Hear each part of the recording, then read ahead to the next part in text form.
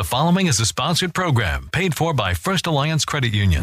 Welcome to Good Money Moves, featuring Jenna Taubel from First Alliance Credit Union and Andy Brownell. Here's Andy Brownell on Rochester's News Talk, 1340 KROC AM and 96.9 FM. Good morning. Welcome to Good Money Moves on News Talk 1340 KROC AM and 96.9 FM. I'm Andy Brownell, and again this week joined by Jenna Taubel and Michelle Dodd with First Alliance Credit Union. Good morning, everybody. Morning, Andy. Well, last week, we talked about how we're going to save money and pay off debt at the very same time. Tricky. So, I understand we're going to do things a little bit differently this week.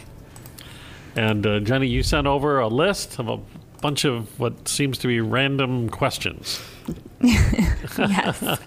Yes, so we are going to be switching up the format a little bit today. I thought it would just be really good for us to kind of cover some common but basic money and kind of financial information that doesn't really need an entire episode to cover any one topic, but is still really important for our listeners to know about and to be able to understand some of the terminology to just help them more successfully navigate managing their money day to day. So that's kind of what this is. It's just a grab bag of information. Okay. Financial Literacy 101. Yeah. There you go. Okay. Well, it should be fun, right? Yeah. Jump right into it. So I guess I'm quizzing Michelle, kind of, right? Yes, it's a test. What is the difference between a wire transfer and an ACH transfer? I think that's actually a great question because wire transfers don't happen that often for people. So it's something that might come up once or twice, but it's not a super common thing. So to define it's probably a really good idea. So a wire transfer is a way to electronically move money from one bank or financial institution from like my account to someone else. So a lot of times people use this for large dollar amounts. They might be purchasing a home and wire closing costs, or they might be sending money overseas. A wire can be done nationally or internationally. So you might be sending money to someone you know overseas. And like I said, it's usually a large dollar amount, and it's a one-time thing. So the transfer happens, it's done, and it doesn't happen again unless it's requested to happen again. An ACH transfer on the other side of that is a lot more common. We see this very often. So think of ACH as it stands for Automatic Clearinghouse. And really you're sending money from one institution to another, both accounts you happen to be on. So let's say I buy a car from a dealership and I use their lending there. I have that loan payment to make every month.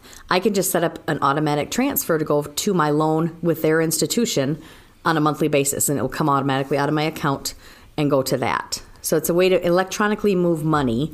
Might be payments or paying bills, or just maybe I've got that savings account that I don't want to have at the same financial that everything else is, so I can keep it set aside, and I just send $25 a month to a savings account with my own name on it. So this is when I set it up and they ask me for the routing number and all of that, right? Yes, it is. The timing on them is a little bit different. So a wire transfer, usually someone will come in, they'll want a wire sent out the same day. Wire transfers usually have a cutoff time, and that's because they have to do a clearing process. So let's say we send a wire from here at First Alliance. That wire has to go out by 4 o'clock in the afternoon to be accepted by the other institution the same day. So there's kind of timing things. I always tell people if you're going to wire money and you want it the same day, the sooner in the day that you do it, the better. We can't guarantee timing because as the wire transfer comes in, most institutions have an accounting department that then once the wires come in, then they post it to the account. And I never want to tell someone that I know the timing of someone else's job on when they're going to be able to post that. But usually same day, if not next day. There is a fee to do that. So a lot of places will charge for wire fees. Ours range from $15 to $30. People can do this online themselves. That's a cheaper option, or we can do it for them. Those are for domestic transfers. International wire transfers can cost more at some institutions as well. There's other fees for those. ACHs take a little longer to set up. So with an automatic ACH transfer, that usually can take a few days to up to a week. We always tell people it's good to at least have a week before you expect something done. So if it is that loan payment, if it's due tomorrow, that's not going to probably make the time frame. So pay that one, and then we'll set it up for the next month. There's not a cost for doing that, though. People can just set those up pretty easily. And then to end up canceling that, they have to send us or come sign to cancel that as well, because we won't cancel it just because their loan is paid off or they don't want to do it. They just need to sign for that. Oh, I didn't know that. One thing with both a wire transfer and an ACH, it is vitally important that we have their wiring instructions or that routing and account number. We count on our members to have the correct information, because if they don't, that could mess up the timing of something happening, because it would be returned as if we didn't have the correct information. Okay, this is I'm probably just projecting some sort of anxiety I have or a nightmare. You do a wire transfer, can it be recalled? Yes and no. Maybe. How do you like a solid maybe? Well, because my scenario is, you push the button and it's gone forever, and I made a mistake and it went to the wrong place. Yep. So a wire transfer does come out of the account right away, and we say it's guaranteed funds. So we won't send it from here unless the funds are available and clear in your account to send. Once it's sent, it is gone. There are ways that we, as financial institutions, can try to get that money back, working on the back end of things, but there's no guarantees to that. So that's why it's vital that you have that information. And here, the system we have set up, when you give us that routing number, we type it in, and it's going to tell us what financial institution that is. And we say, I'll say to the person, are you sending it to such and such a place? Yep, I am. So in all my years, I've only seen one wire have to be recalled. And I'll be honest, it was mine. I had made a mistake on one and sent it for the wrong amount. It was international, and we ended up getting the money back when I didn't think we would. So I've seen it happen, but I won't ever guarantee it. I was very nervous. I worked at a different institution at the time. I was very nervous because I made the mistake and got very lucky. We got it back. True confessions. True confessions, yes. I am human. Should I prefer one over the other? No, I don't think so. I think they're different. They use different purposes. Like I said, a wire transfer is maybe something you don't do very often, once or twice in a lifetime. I'm buying a cabin somewhere else, and I'm closing on a loan somewhere else, and I need to send some money for a down payment, and it's a large amount. It's a lot less common than the typical ACH transfer. Okay. Those are usually smaller dollar amounts. So I mentioned the routing number earlier, and tied in with the ACH business. Maybe just explain the differences between the account number and the routing number and how that all works. Sure. So every financial institution has a routing number. Some have more than one, but we won't get into that. So a routing number is a 9-digit account number, basically, that identifies the financial institution. So every financial institution has a different one, and they're kind of by region where your Federal Reserve is how they're given out. And I don't know that members need to remember that, but the routing number plus your account number is how places identify which financial and which account money goes into. So your account number would be whatever your account number is. It's here it's a 12-digit number. That's not for every financial institution, but they're usually pretty long. And that identifies specifically. So if someone sends something to the routing number for First Alliance in my account, that's how I know it's going to get into my account at First Alliance. If it's a routing number for a different institution, it's going to go to that account number at that institution. And where you find this, typically where people would find this is on the bottom of their checks. For those that have seen checks before, a routing number is in the MICR encoding along the bottom, those funky looking numbers I like to call them. The routing number is going to be on there, 9 digits. The account number will be on there, and the actual check number is also on the bottom. Okay, so that begs the question: why the weird number? The weird font. I don't really know why the weird font. It's called MICR. It's called MICR encoding. It kind of delineates, so the little, I don't even know what you'd call them, the little blurps in between the routing and account number is just so it's, I suppose in the Federal Reserve System, it's what separates those numbers from each other. Okay, well. That's my best guess, I guess. Well, your guess is probably pretty good. Yeah. So with routing account numbers, the reason they're important is for things like direct deposit, or if you're setting up those automatic transactions. When you have the routing and account number, you can set in. So I don't know if you remember back in the day when you used to have to give a voided check to work. Right.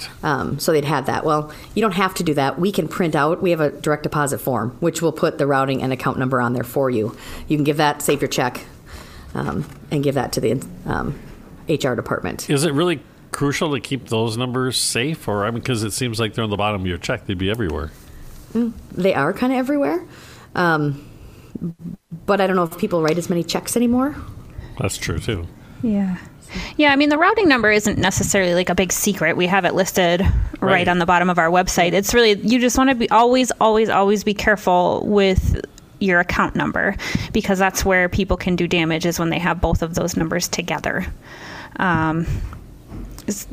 Just like with any private type information, you want to be careful with it, and don't just leave your checkbook laying out in public places, or keep it safe and be smart about it. But at the end of the day, you do need those two numbers together sometimes. But it's just about making sure that you're paying attention to who you're giving that information to and for why. Okay. We are covering a potpourri of financial related information today on Good Money Moves. It's all about financial literacy, and that's what we're doing. And we'll continue right after this quick break on News Talk 1340 KROC AM and 96.9 FM. Good Money Moves continues in moments with Andy Brownell and Jenna Taubel from First Alliance Credit Union. This is News Talk 1340 KROC AM and 96.9 FM. We're talking Good Money Moves with Andy Brownell and Jenna Taubel from First Alliance Credit Union on Rochester's News Talk 1340 KROC AM and 96.9 FM. Welcome back to Good Money Moves. Andy Brownell here on News Talk 1340 KROC AM and 96.9 FM, along with Jenna Taubel and Michelle Dodd with First Alliance Credit Union. And I don't know what we're going to cover today, because Jenna's put together a seemingly random list of questions for me to ask, so I'm going to jump right back into it and pull one out of the hat. Keeping everybody on their toes today. Yeah. What's the difference between a credit card and a debit card? Oh, this is a good one. Well, let's start with a credit card. So a credit card, think of it as like a little mini loan that you can have set aside, and you can use it whenever you want, and you can pay it back monthly. So credit cards usually come with a limit of how much you can spend, and that limit is really based on how you've paid others in the past and how you use your credit. You can pay the money back all at one time, or you can make monthly payments to your credit card, and then when you pay it off, you can borrow it again. So nice little mini loan that you can have for yourself. Now, a credit card has an interest rate on it. So you have to think of a credit card as kind of a little, the interest is kind of a little mini fee for service. So a credit card company allows you to use their card. Maybe you don't pay it back every month. And if you don't pay it back every month, then you're going to pay interest, which is your fee for service. That's them allowing you to use their money for a time frame, and therefore you're paying that interest fee back. The thing to watch for is some places charge more for that little mini service fee than others do. So you really want to be careful and pay attention to how much interest you're paying on those credit cards. Yeah, sometimes it's not so mini when you start looking at it. Debit card, on the other hand, is something, this dates me a little bit, but when I came into my adult years, we wrote checks for everything. And somewhere along the line, debit cards took over as the form of payment. So a debit card is attached to your checking account, and it's a method of paying, just like a check would be. So instead of writing out a check, which takes an eternity, the last time I wrote out a check, to fill it all in, you just use your debit card, run that through with a PIN number that you've been assigned or you've chosen, and that's how you buy things on a daily basis. So transactions for a debit card will usually post the same day or the next day. Unlike the old times of a check, you had to wait for that check to clear. So if you think about it, using a check, you would have had to write the check, write that down in your check register, wait till your statement came, see if a check cleared, and then balance it. Well, things go a little faster these days. You use your debit card, you watch your transactions as they come through in online banking, and you always have a current and up-to-date balance of where your checking account is. Mm-hmm. So okay. It's just kind of a way to make life run, I guess, smoothly. So when is First Alliance Credit Union going to be at the forefront and change it from a checking account to the debit card account? Sure, we'll start tomorrow, Andy. That's great. Yeah.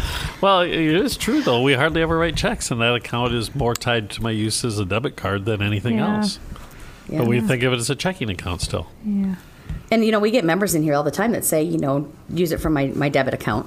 So, I think there are people already using that terminology of their own because they don't know any different. So is there any sort of guideline or, recommendation of when it's time to use the credit card or when it's time to use the debit card, when I should be making that decision? So really, I think it's kind of an individual decision on how you do it. So I actually, knowing what questions Jenna was going to ask, I kind of surveyed a few people here. So really, a debit card to me is used for everyday purchases, where a credit card is more for like case of emergencies, or I'm going to take a trip and I need to book it on a credit card. Someone that I work with here, a coworker, said that he uses his credit card for all daily purchases because he has a rewards card. So he does that, and at the end of the month, he pays it off, so he doesn't pay any interest, yet he reaps the rewards. Now, that's a great thing if you're disciplined, or if you have started that way. I know my husband and I recently tried it, and it drove me crazy because the credit card balance kept going up, and I kept paying it, but I was trying to pay it almost daily, so I knew it was in my checking account. So that would drive you crazy. Yeah, it did. So we went back to just using the debit card, and I'll use the rewards card for my travel. But I think, each person does it differently, but I think most people will define it as the debit card is your day-to-day purchases and transactions. The credit card is maybe something bigger, a larger purchase you want to make. That new TV that you want to take a couple months to pay back is kind of a good one to think of. One big thing between debit cards and credit cards that I think everybody needs to know: when you are getting a hotel room and you're using a card to hold a room or a rental car, I always tell people to do that with a credit card. It doesn't mean you need to pay for it with a credit card, but to hold it, because hotels and car rental places can put a hold on what they think you're going to spend. So let's say I use my debit card and I think I'm going to stay at a hotel for a night. That hotel might say, well, she might stay Saturday night too, so we're going to hold $200. And then those funds are not available to me to spend in my checking account. Where the credit card, I don't really ever see that, but a debit card, you might see that difference. Does that make sense? Yeah, it does. I just didn't know that. Yes. So always when you're booking a room or booking a car, no matter how you're going to pay for it, hold it with a credit card.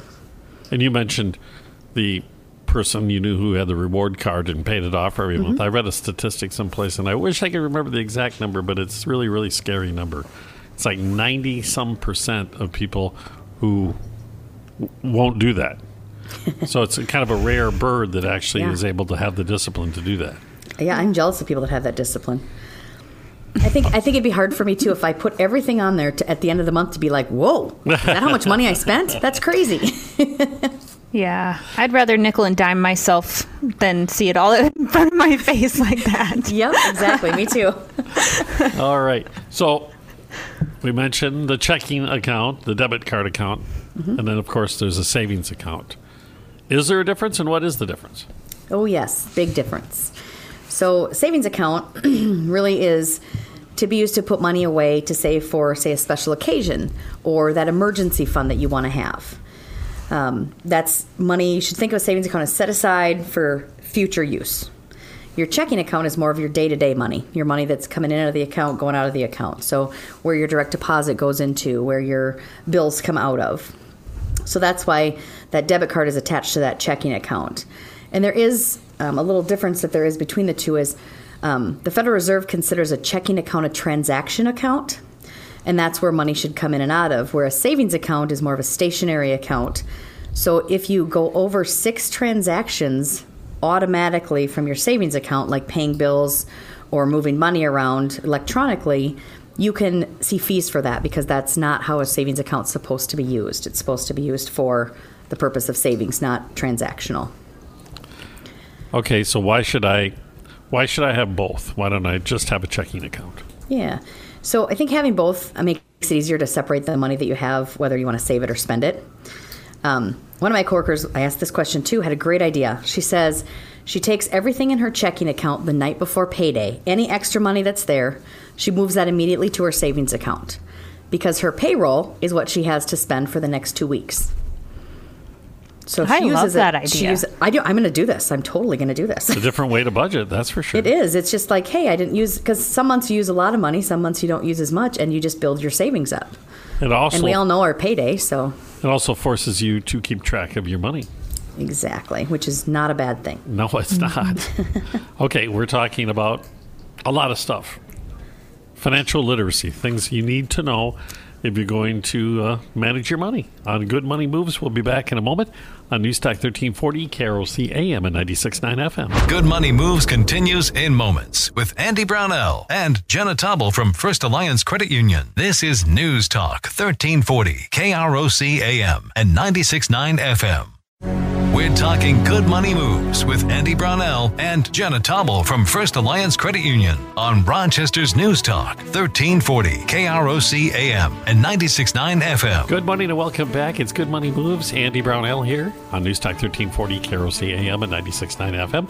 Jenna Taubel's here as well. Michelle Dodd, both from First Alliance Credit Union, of course. And we're covering a variety of different financial terms, issues. Topics. That's better. I like that, Jenna. Topics.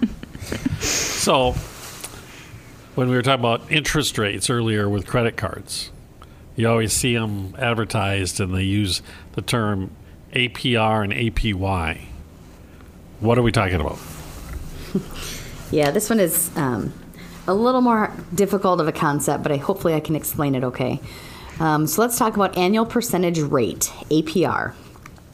An annual percentage rate takes into account the fees and other costs associated with a loan or investment, and it calculates all the costs of that loan, including any fees, miscellaneous costs, and the actual interest rate.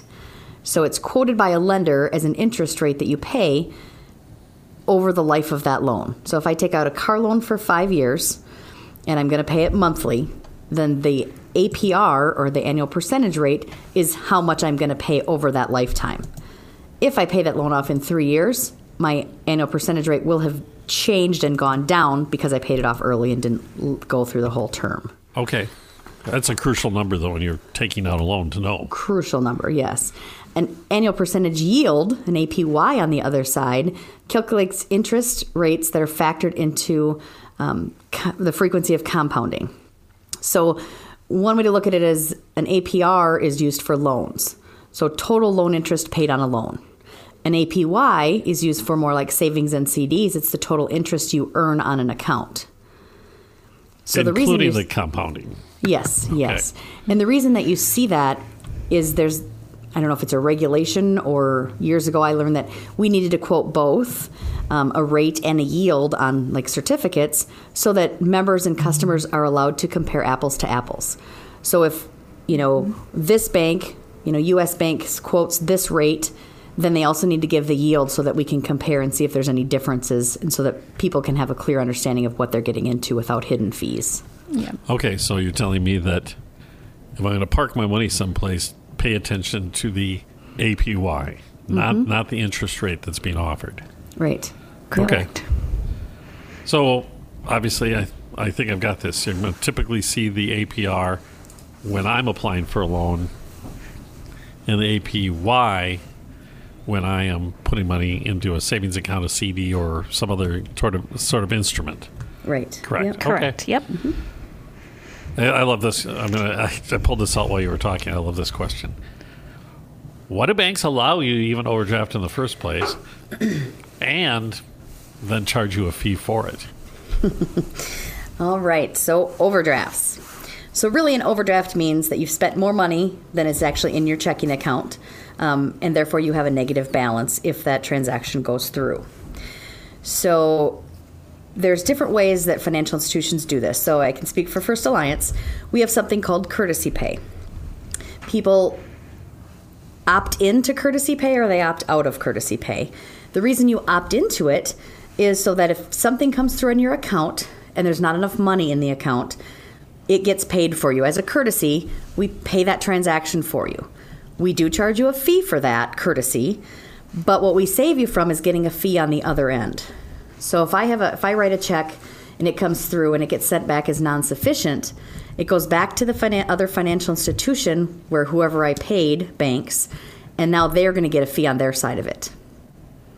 Or there's going to be a fee on both ends. So as a courtesy, we make it so you only get one fee for that.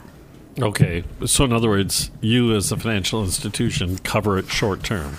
Mm-hmm. Right. Okay. Mm-hmm. And there's We're a limit essentially- on our courtesy pay. Yeah, we're essentially kind of lending you that money to make sure that your bills are paid. You don't have to worry about, getting declined at the store when you're trying to buy groceries, or trying to, make sure that your rent is paid a day before you maybe get paid. Yep. It's just kind of that nice little buffer, but we are still lending you that money, which is why there is that kind of that fee involved. Other ways to do it where I won't get charged a fee?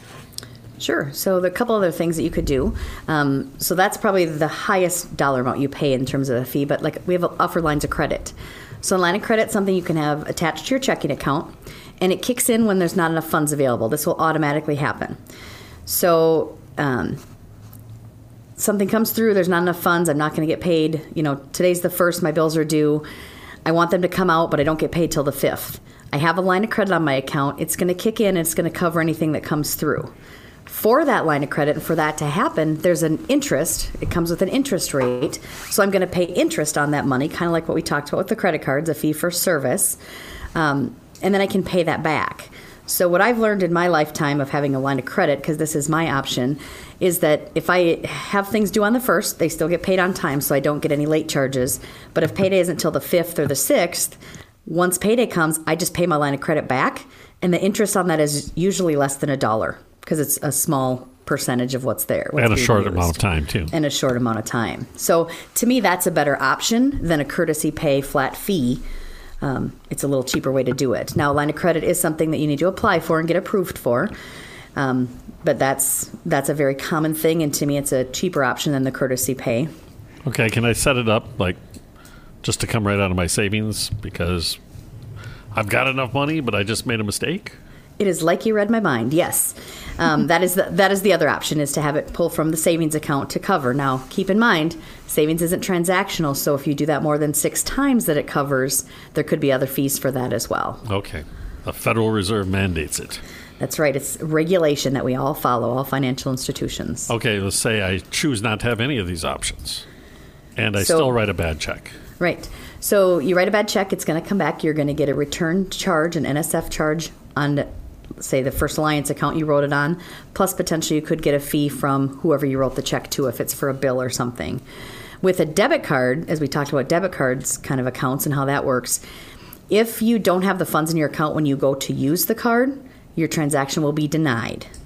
So how I explain it to people opening a new account is when you go to get groceries at Target and you get up there, if you don't have the money in your account, do you want to put your groceries away and walk out of the store? Or do you just want to have it get covered and you walk out of the store and figure out later what's going on in your account? and pay a hefty fee. Yeah. So to me, that's not a fun situation. No. I remember being somewhere once, and I tried to use my debit card. This was years ago, and she said it won't go through. And I worked at a financial. I knew I had funds in my account, and I said, "Well, why won't it go through?" And she said, "You must not have any money." And my neighbor was standing in line right behind me, so super embarrassed. And then I said, "Well, would you take a check?" Because I still carried that one check at the time, and she said, "Sure." So I wrote the check, and I kind of under my breath said it's from the same account, and I walked out of the store, and it was very rude of me. But at the same point, and then I came back to work the next day and found out that the Visa system had been down the night before at that time. Oh, there you go. But it was a terrible experience, and I have thought many times after that is I would never want to be in that situation if I have a way around it. Right. And like my line of credit is attached to my debit card as well. So if I run a transaction that's not there, my line of credit kicks in. So I think of that as that saves me. That's my coverage. And I get a notice every time it kicks in, so I know I need to pay it back. Sure. Another good money move and another true confession from Michelle today. Yeah. So that's what happens when Jenna goes unscripted. Real good information today. It was fun. You know what? So, Jenna, I'm going to throw it back to you, and you can tell us where we can get some more information about making good money moves. Yeah, of course. I always encourage everyone to check out our website, firstalliancecu.com. We've got tons of great resources out there, resource pages, online links to resources we don't necessarily have on our page, calculators you can use, worksheets you can download, anything that you need to start getting a handle on your finances and start making good money moves for yourself. We have it available. Of course, you can find all the past episodes of Good Money Moves on firstalliancecu.com/podcast or on krocnews.com. You can also subscribe to this show on Apple, Google, Spotify, and TuneIn podcasting services. Just look for Good Money Moves. Of course, though, if you have specific questions about making good money moves, about financial literacy in general, you just want to get more knowledgeable about your finances, maybe help with a budget, something along those lines, just reach out to us at First Alliance Credit Union. Our advisors are here to kind of give you guidance and point you in the right direction without any judgments. It's really what we're here for. And you don't necessarily have to be a member yet just to ask us questions. So just shoot us an email, send us a form online, live chat with us. We're here to help any way we can. All right. Thanks again, Jenna. Thanks, Michelle. Yeah. Talk to you next week with Good Money Moves when we continue on News Talk 1340, KROC AM and 96.9 FM.